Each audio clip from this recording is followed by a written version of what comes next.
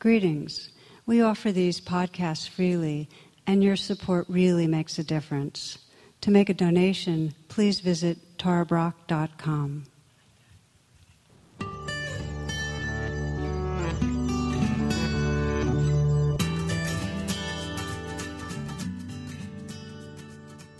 I'd like to begin with a little story I heard on the press that a man tried to sneak his pet turtle onto a flight, and he tried to pass it off as if it was fast food, and the way he did it was he placed it between these two buns and wrapped it in paper for Kentucky Fried Chicken.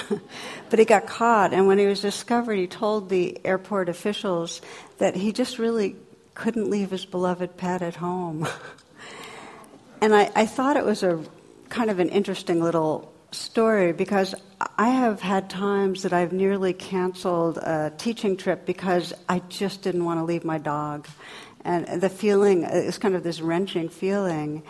And it speaks to how profound this sense of wanting connection and not wanting to be separated is. It's so deep in us.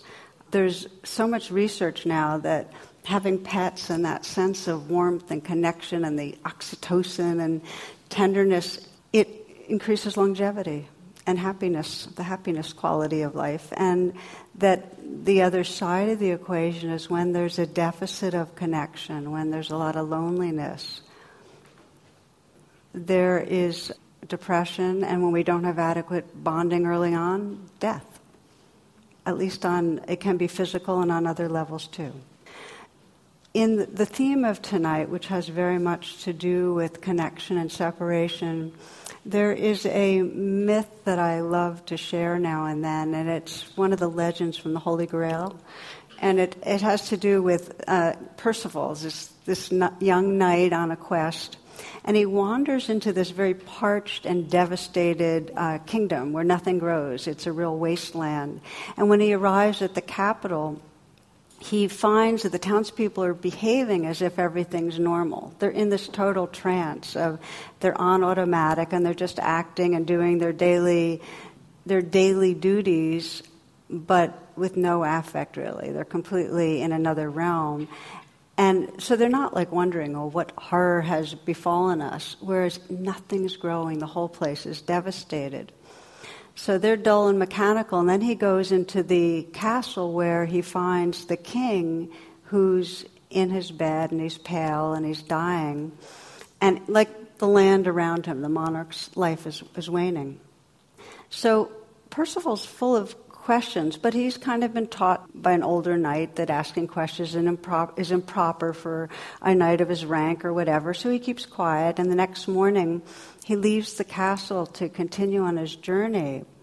But the witch Kundry encounters him as he's making his way onward, and when she hears that he had visited the king, but he hadn't even asked the king anything about himself, she goes into a complete rage.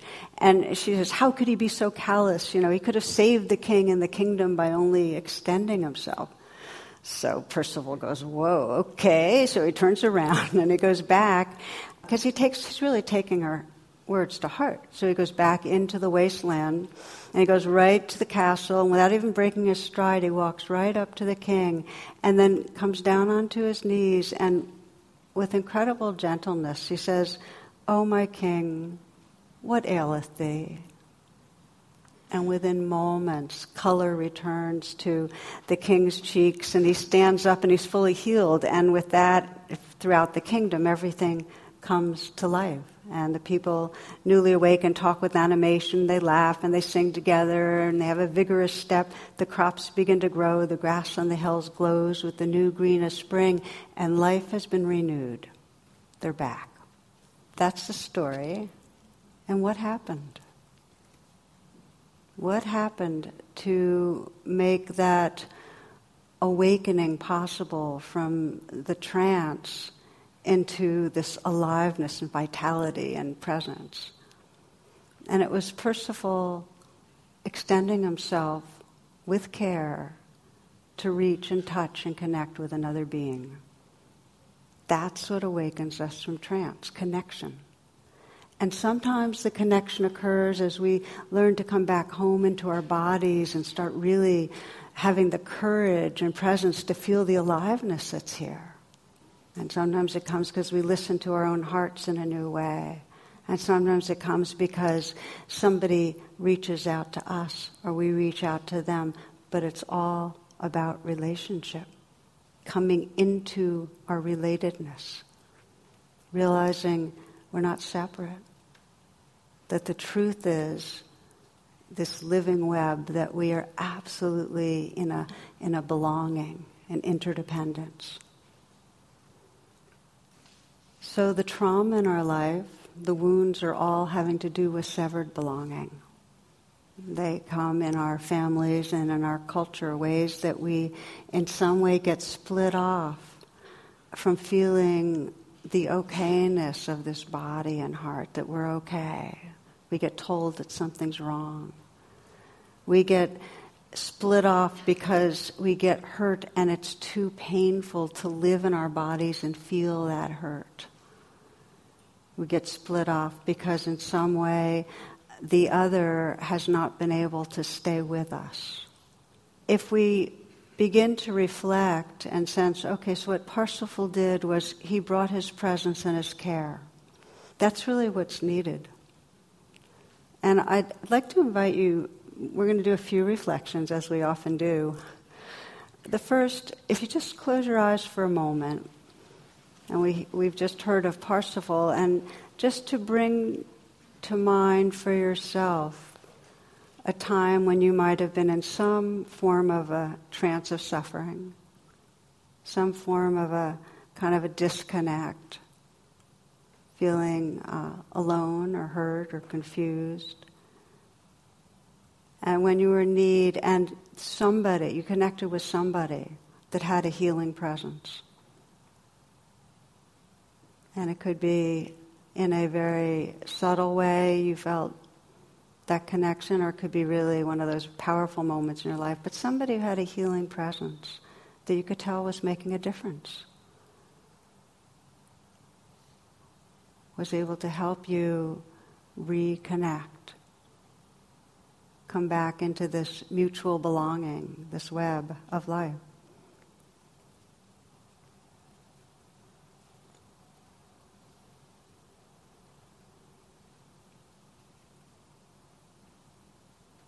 And as you bring someone to mind, in the Buddhists they call it a benefactor, somebody who showed up, what are the qualities in that person that made a difference for you? What was it that person embodied or offered?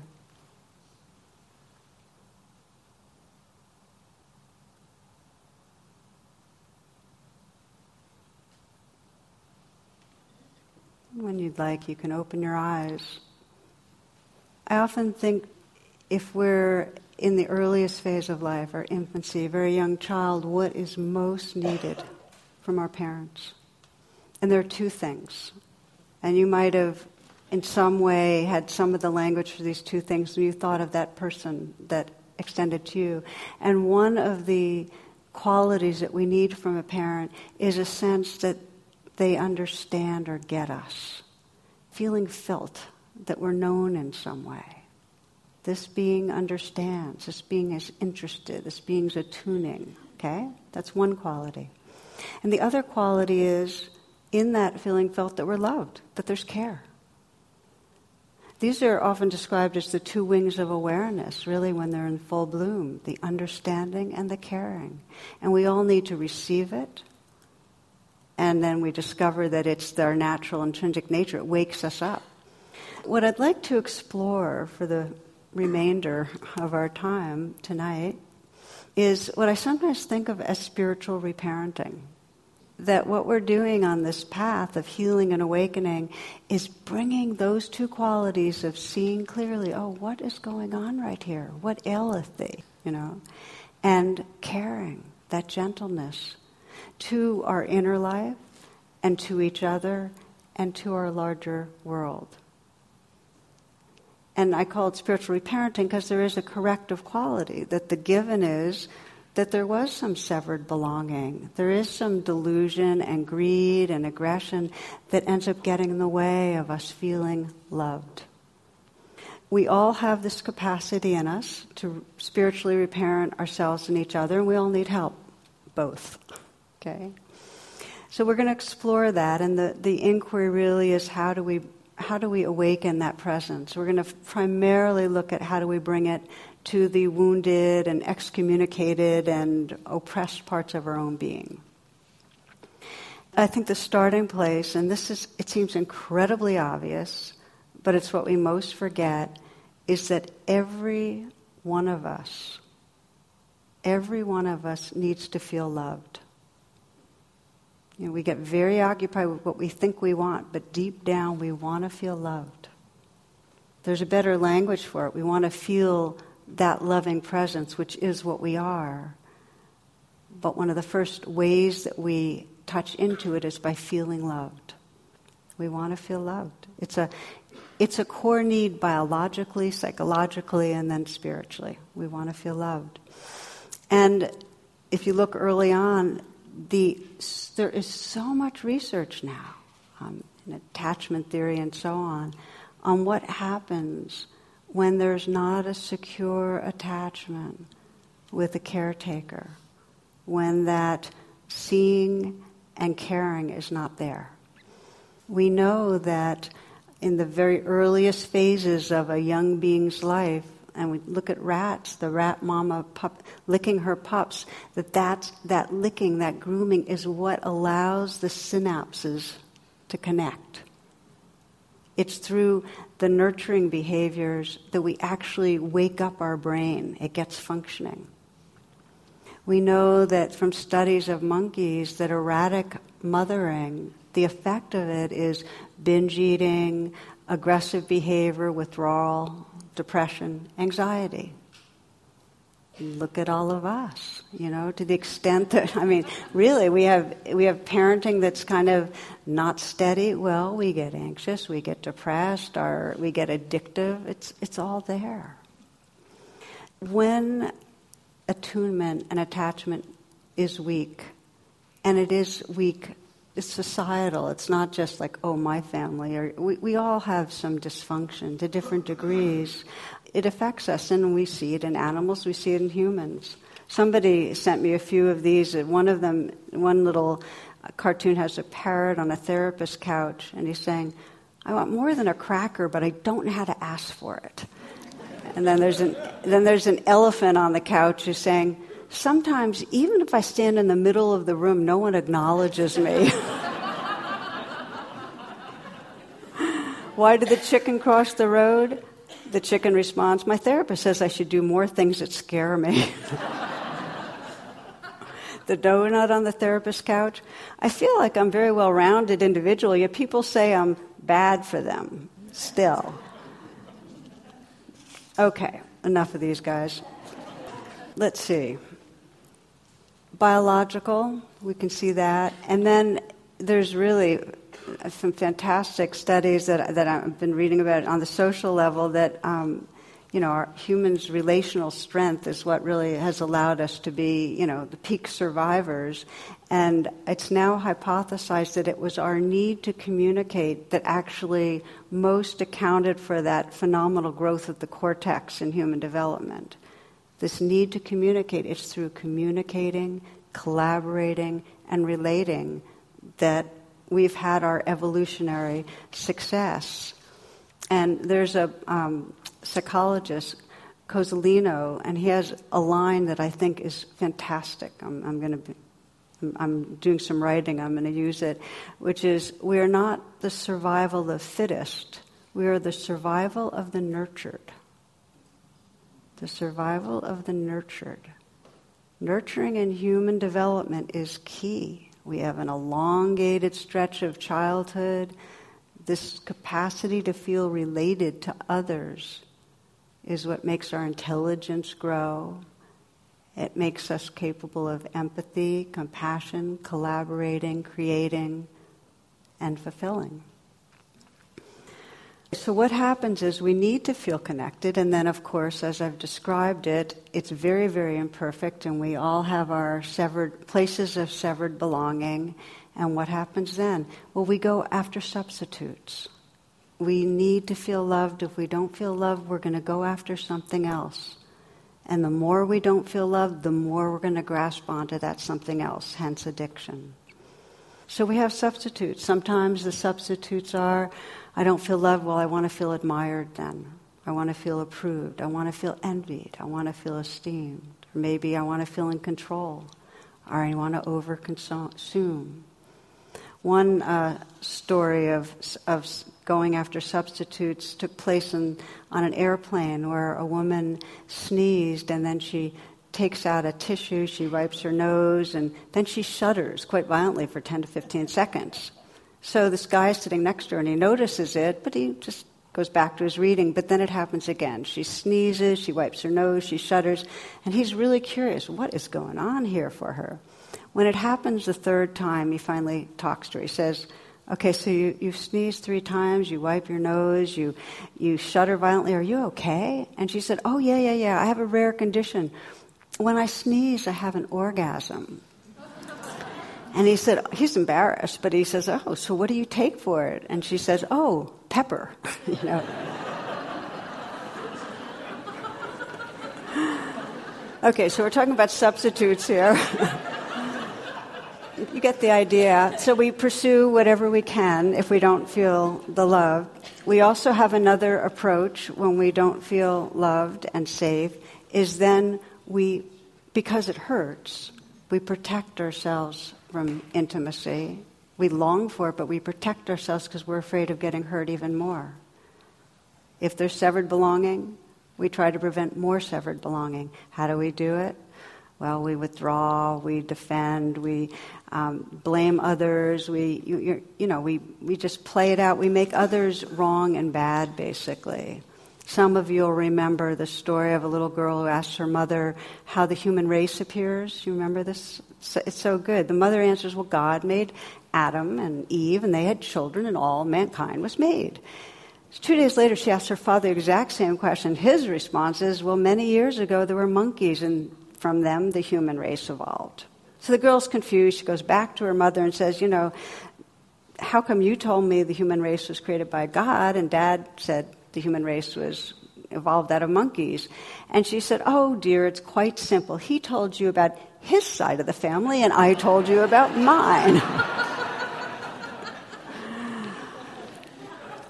So we have these strategies when we don't feel loved that are either basically we grasp or we push away. The challenge with both of them is that the more we react out of that wound, the less we're able to actually bring real healing to the wound. Okay? So the archetype of healing, of moving from that suffering and that reactivity to healing, is in Buddhism, it's the archetype of the bodhisattva, which is an awakening being with an awakening heart. And the way that the bodhisattva of compassion is described is as listening to the cries of the world. Kuan Yin, the bodhisattva of compassion with 10,000 arms. So the beginning of healing is, oh, there's suffering going on. There's a sense of, oh, there's this ouch. There's a severed belonging. Listening to that. And then, after that listening, the bodhisattva of compassion responds with care. So this is the model for spiritual reparenting, is that, like the bodhisattva of compassion, something in us goes, wow, I am hooked on substitutes, or wow, I have a habit of pushing people away. I have a habit of distracting myself on my iPhone and not really being in an intimate relationship with others. Or I have a habit of over-consuming rather than being present in a being present and showing up in a situation. Or I have a habit of being so busy that it makes it really hard for people to feel like I'm right there with them. So we go, oh, okay, that's the way I'm avoiding intimacy. That's the way I leave presence. So we're listening like Kuan Yin to the suffering. And then we can begin to find a pathway to bring in care. And it's really challenging because there's a lot of vulnerability or we wouldn't be leaving. Okay? So what we're going to look at is how do we begin to bring that loving presence to ourselves? How do we begin to, instead of leaving and grasping and pushing away and losing ourselves in distraction, how do we begin to love ourselves into healing? And the first step, like Parsifal, is to begin to ask ourselves the question, what's going on right now? You might just close your eyes for a moment. Wherever you are, whatever's going on as I'm speaking, the beginning of becoming intimate with your inner life right now is just say, what's going on inside me right now? Can you get under your thoughts? Like, what's going on in your body or your heart? Is there a restlessness? Is there an anxiety? Is there interest? Is there sadness? So we begin by saying, what's going on? You can continue with your eyes closed or open. I have recently been inspired by a interview on Being, Krista Tippett, with a woman named Ruby Sales. And she's a civil rights activist, a theologian, an amazing woman. I recommend the interview. And she talks about this need for unconditional love that we offer to ourselves, each other, and our world as really the essence of the healing. And she says, she describes this as this archetype, just the way the Bodhisattva is the archetype for in Buddhism. It's the same archetype, this loving presence she describes in Black folk religion.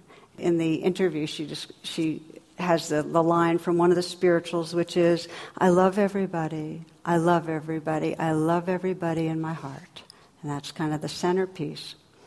And she described in her own life how, she grew up in this Black folk spirituality, but she left it some, and she kind of got into Marxism and into this and into that. And in a way, it seemed like she had left home, left her spiritual grounds, but two experiences that were really profound for her let her know that she had never really left, that conscious loving was really the centerpiece of her theology. And the first of the two experiences, and this is bringing us right to how do we bring these two wings to ourselves. I'm going to read you. She says, the defining moment, I was getting my locks washed, and my locker's daughter came in one morning, and she had been hustling all night, and she had sores on her body, and she was just in a state, drugs. So something said to me, ask her, where does it hurt? And I said, Shelley, where does it hurt? And just that simple question unleashed territory in her that she'd never shared with her mother. And she talked about having been incested, and she talked about all these things that had happened to her as a child, and she literally shared the source of her pain. And I realized in that moment, listening to her and talking to her, that I needed a larger way to do this work. Okay, so that's number one. Just like Parsifal, she said, ask that question. Where does it hurt? That same question. What's going on inside me right now? Where does it hurt? Powerful beginning of intimacy. Second experience she had, she described, she says, I was riding down the road one day in Washington, D.C., after having been at a demonstration against the war in Iraq. And suddenly, out of nowhere, I started crying. And I realized that God had been with me even when I hadn't been with myself. And those moments made me really begin to seek, to go back to thinking deeply about Black folk religion and to really wanting to develop in a very intentional way an inner life that had to do with how I lived in the world. Let's return to unconditional love for the life that's within us, the life around us, as the centerpiece of her theology. When I heard that story about her asking that question, and I had already known the Parsifal story, it really landed in quite a beautiful way. Like I could think in my own life of times that people asked me a question and really asked from a place of presence. And in those moments, feeling that healing that comes when somebody really wants to know, that actually opened up something in me. So I wonder if maybe you'll do just another little reflection, if you will, just to close your eyes. And in this pause, see if you can relax back. Come right here.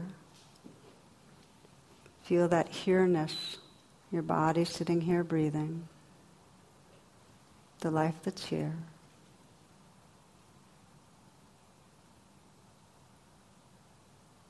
You might bring to mind a challenging situation that's going on in your life. Anything that feels challenging.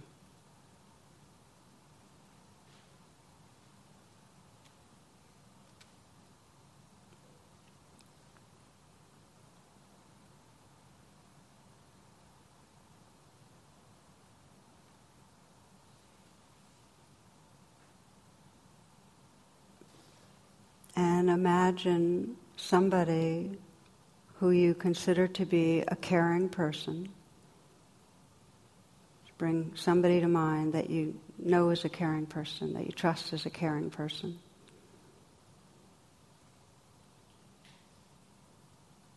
Just imagine them looking at you with care and asking the question, where does it hurt? Or what's this like for you? What aileth you? What's going on?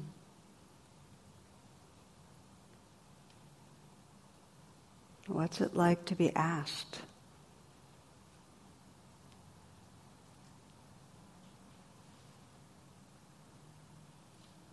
This is the beginning. This is that first wing of spiritual reparenting.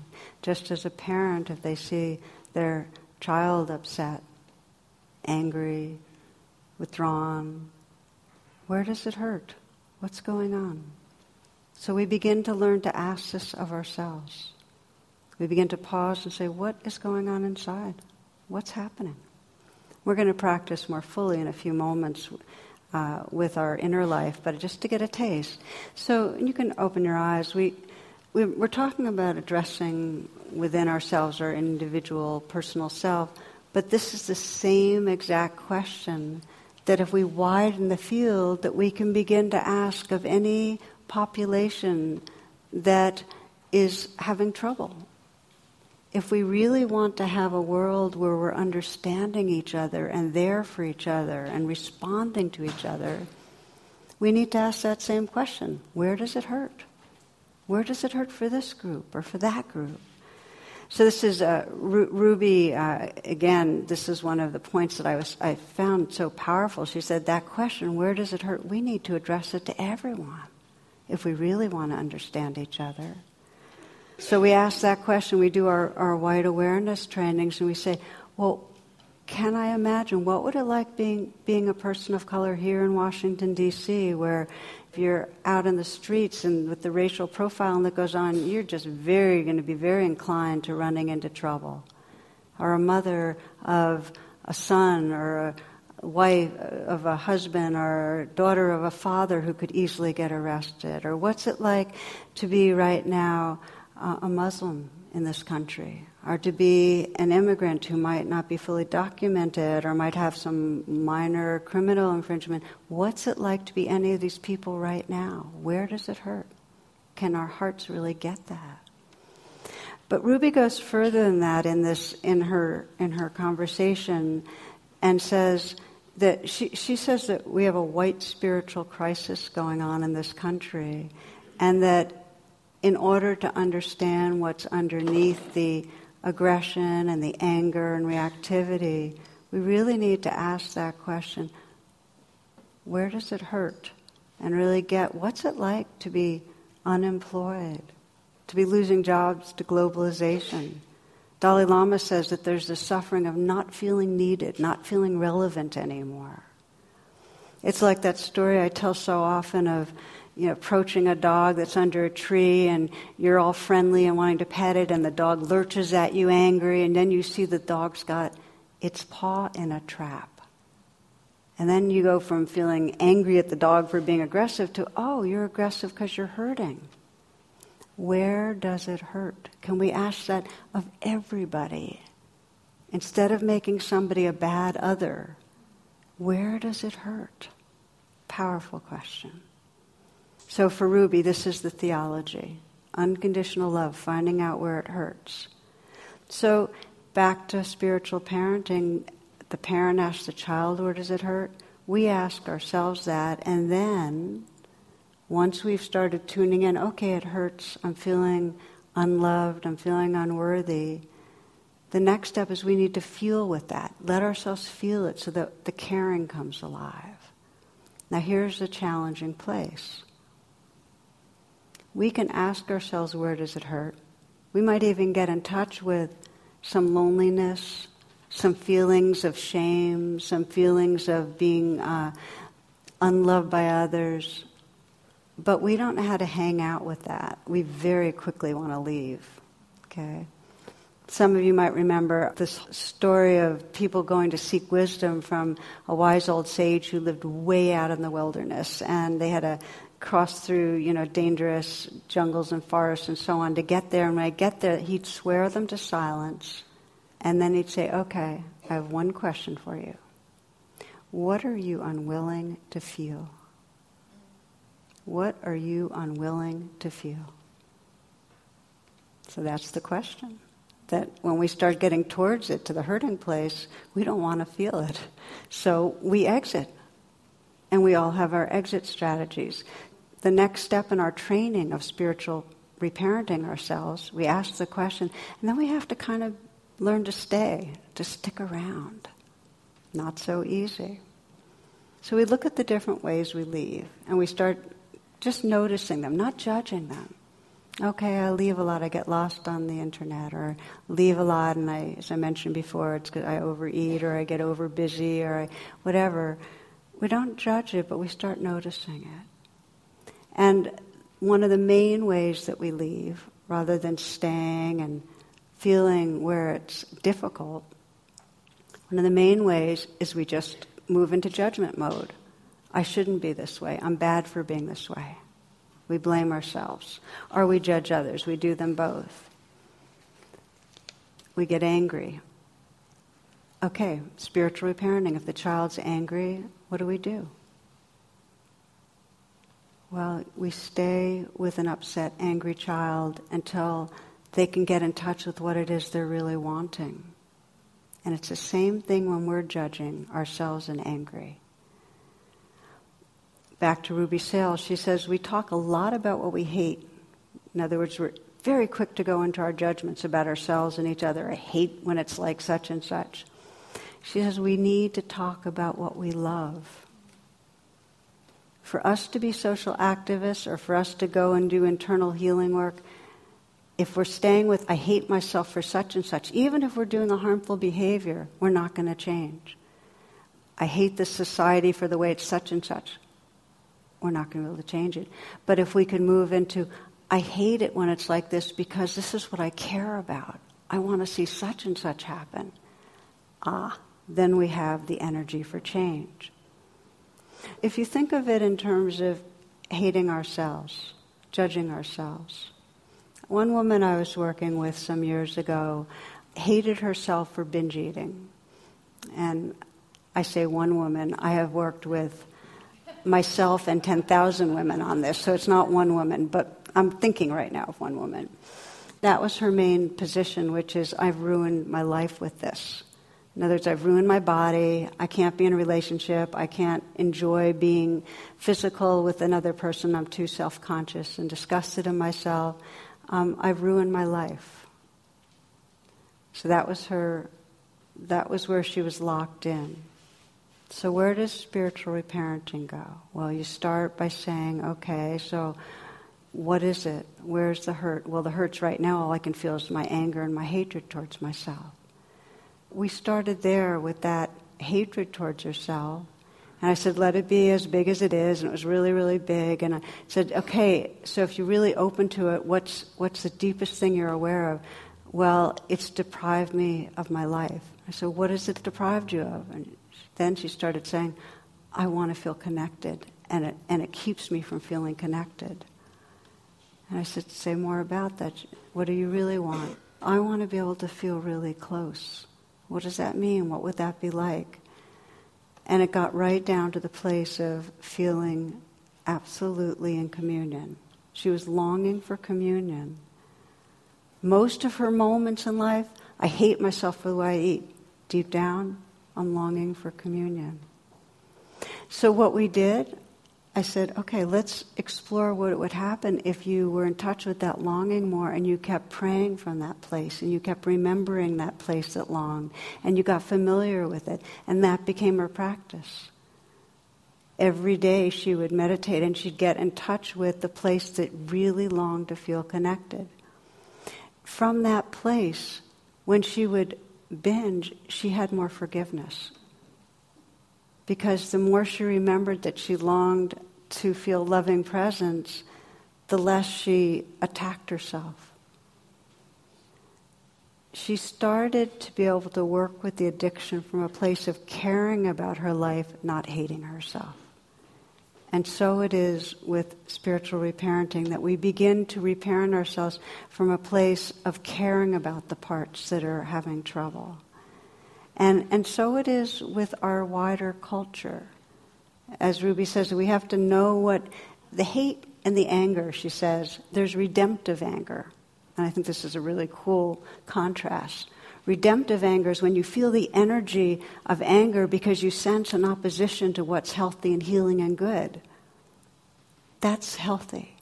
But she says if you lock into anger and it gets targeted to blaming and making somebody bad, then it gets toxic.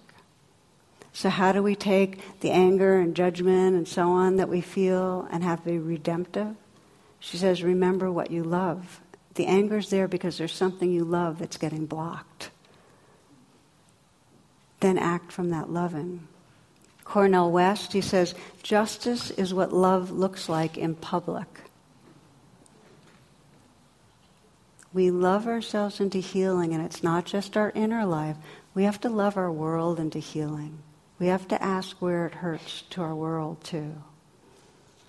Thus far, asking that question, where does it hurt? Staying, feeling, being with the loneliness, the fear, the anger, the hurt, being with it, and then learning how to really respond. Now, a really big challenge in spiritual reparenting ourselves is that to some degree, sometimes small, sometimes large, there's trauma there, and it's very hard to stay with the place of rawness and hurt and fear and stay with it in a way that truly can comfort ourselves. Often we try to be with ourselves, and it just makes the trauma get stronger. We get more fear. The last thing we'll talk about in spiritual reparenting is how do we be with ourselves when there's really raw, deep feelings that are hard to be with. And I thought I'd share with you as a kind of modeling of how we do it. I was thinking about the movie The Horse Whisperer, and I'm curious, how many of you saw The Horse Whisperer? Good number. You might remember in it, this is Robert Redford, and he's playing the role of a man who agrees to tame a traumatized horse, and the horse's name is Pilgrim. And at one point in the movie, he's created a very nurturing relationship with the horse. He's done the spiritual reparenting. You know, he's created trust. He's in that relationship of kind of stabilizing, calming, soothing, creating a really loving presence. But the horse gets triggered by a cell phone that a woman has, goes off, and it triggers Pilgrim. And so his trauma comes back. And he contorts and he writhes and he runs off into open pasture. Okay, and that's like, imagine you're trying to be with yourself and you're trying to bring some connecting and healing to your inner life. And a part of you gets traumatized and it completely contracts and it pulls away, and you can feel that you're feeling panicked or enormous amount of anger or whatever it is. So how do you're like the trainer or the parent, how do you begin to come into relationship with the traumatized part? So here's what he did. The horse is far in the distance, and this trainer kneels down in a kind of form of submission right where he is. He doesn't chase after the horse. He just stays where he is in this very kind of humble, present way. And he's just attending to what the horse is doing and needing from a distance. So he's staying in connection, not chasing down the horse. Staying present and attending. Okay, what do you need? What's going on? He's asking those questions from a distance. And he waits until Pilgrim is able to come into relationship with him. And after some time, Pilgrim slowly walks to where the trainer's kneeling. And as he's coming closer, the trainer's incredibly present, gentle, still, just a receptive presence. And finally, Pilgrim lowers his head, and that's the horse's sign of trust and submission and readiness. In other words, he's attended and created a field that allows the horse to kind of re-establish that trusting. And when that happens, the trainer just gently strokes Pilgrim's head, so they're reconnected. And then he's with one finger able to guide Pilgrim back, kind of, here's the pathway back to healing, and they can go back home to complete their training and their recovery. So what does this tell us? We've felt the parts of ourselves we felt we were suffering. We asked that question, what's needed? We try to be with. We sense trauma. We really stay and create that safe space and patiently, gently wait until there's enough calming so we can do that stroking, that nurturing, and that healing. And this is the way out of the wasteland. When we're in trance, all trance has to do with separation. We're cut off. We're cut off from this larger, living, loving reality and in this kind of static fragment of a story of something's wrong. Trance. How do we wake up out of it? There's some awareness in us that says, hey, what's happening? What aileth thee? Where does it hurt? And then we deepen presence in that gentle way. And this is the archetype of unconditional loving. We love ourselves back to healing. And I've been going back and forth tonight, as you've noticed, between loving ourselves into healing and loving the people around us and really the wider society into healing. So we're going to do a final meditation, but I thought I'd first read to you from just one short piece of Martin Luther King. It's from this talk, Beyond Vietnam, A Time to Break the Silence, and I think it's very powerful. He says, this call for worldwide fellowship that lifts neighborly concern beyond one's tribe, race, class, and nation is in reality a call for an all-embracing and unconditional love for all humankind. When I speak of love, I'm not speaking of some sentimental and weak response. I'm not speaking of that force which is just emotional bosh. I am speaking of that force which all of the great religions have seen as the supreme unifying principle of life. Love is somehow the key that unlocks the door which leads to ultimate reality. So let's practice. We'll just do a short practice of this unconditional loving, the spiritual reparenting. Give you a chance to just taste with your own experience. And then you can practice more on your own. Take a moment to pause and arrive again right here. You might take a few full breaths to collect and gather your attention, inhaling deeply. And a slow out breath, letting go, letting go. And again, inhaling deeply. And a slow out breath, letting go. Letting go. Letting the breath be in its natural rhythm. And as we did a bit earlier, you might bring to mind a part of your life right now that you feel there's some suffering for you, some difficulty. And it may be where you feel disconnected and are conflictual in a relationship with another person. You might feel suffering around what's going on in our wider society. It might be a sense of disconnection that's coming because of your own behaviors, ways you're down on yourself. It might be fears around health, money, something at work, somewhere where you're struggling.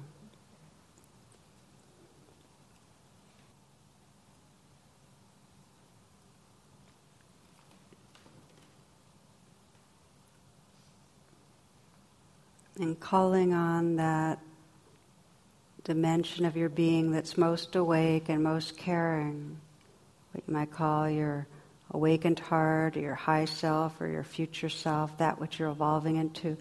Just from that place, sense that you can ask yourself the question, where does it hurt? What's really going on inside?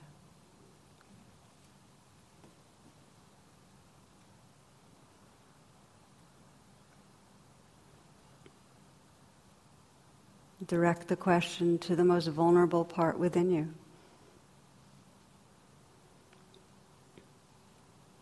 What most wants attention?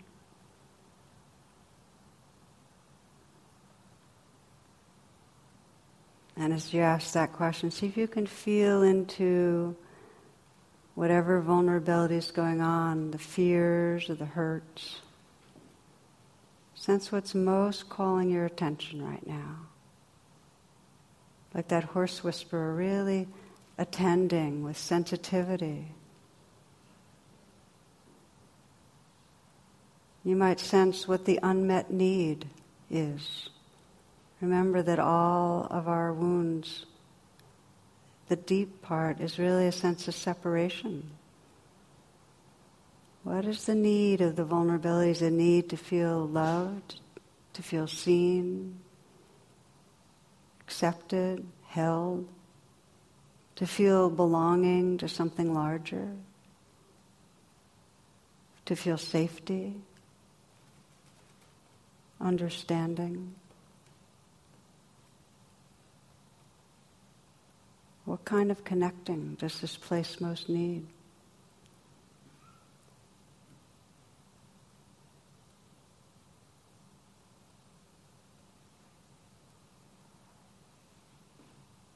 And from that awakened heart, from the high self or future self, just a sense that you can listen and feel with that vulnerability and begin to offer inward whatever nurturing, like the horse whisperer, that gentle stroke. And if it helps to put your hand on your heart, for so many of us that can begin to create a relationship of reparenting, of healing that is so different from our normal way of relating to ourselves. Just to put your hand on your heart is this gesture of kindness. You might experiment with that. Survival of the nurtured. Can you offer that nurturing inwardly through some words maybe? Some message to your heart, to the wounded place, to the hurting place, that's kind.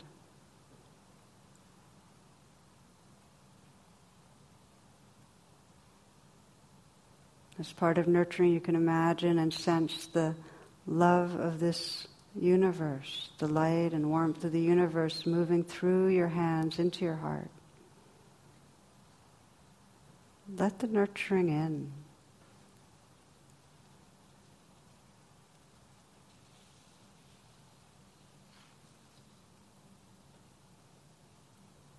And from that heart space that can then sense the potential of the healing, of the nurturing, you might bring to mind someone that's dear to you that's having a hard time so you can extend it outward.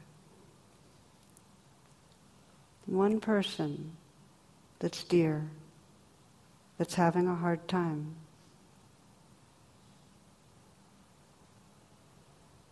Just bring that person to mind and imagine asking the question, where does it hurt?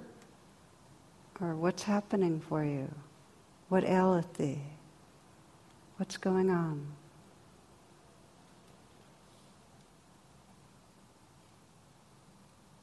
And sense that you could bring that attention and that care to that person's vulnerability in whatever way that you can offer nurturing.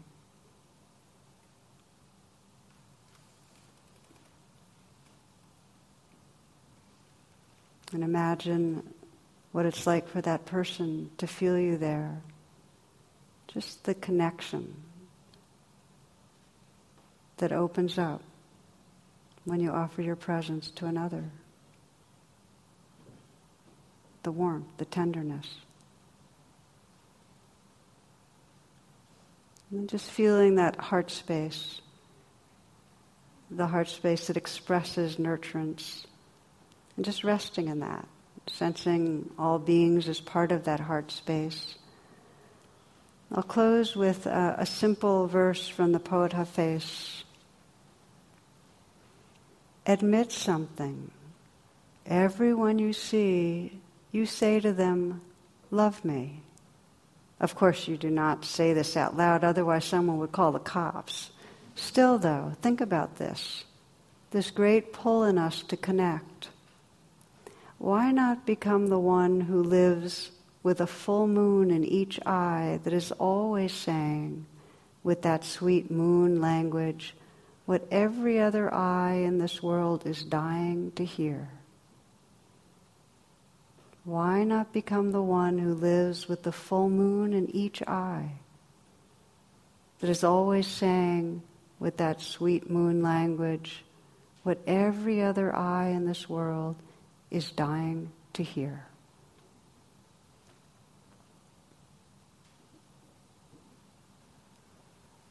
Namaste and thank you.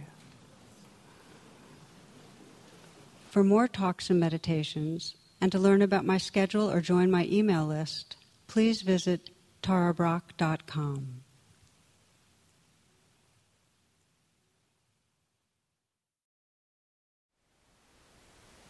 Thank you for listening. To learn how you can support the teachers and Dharma Seed, please visit dharmaseed.org/donate.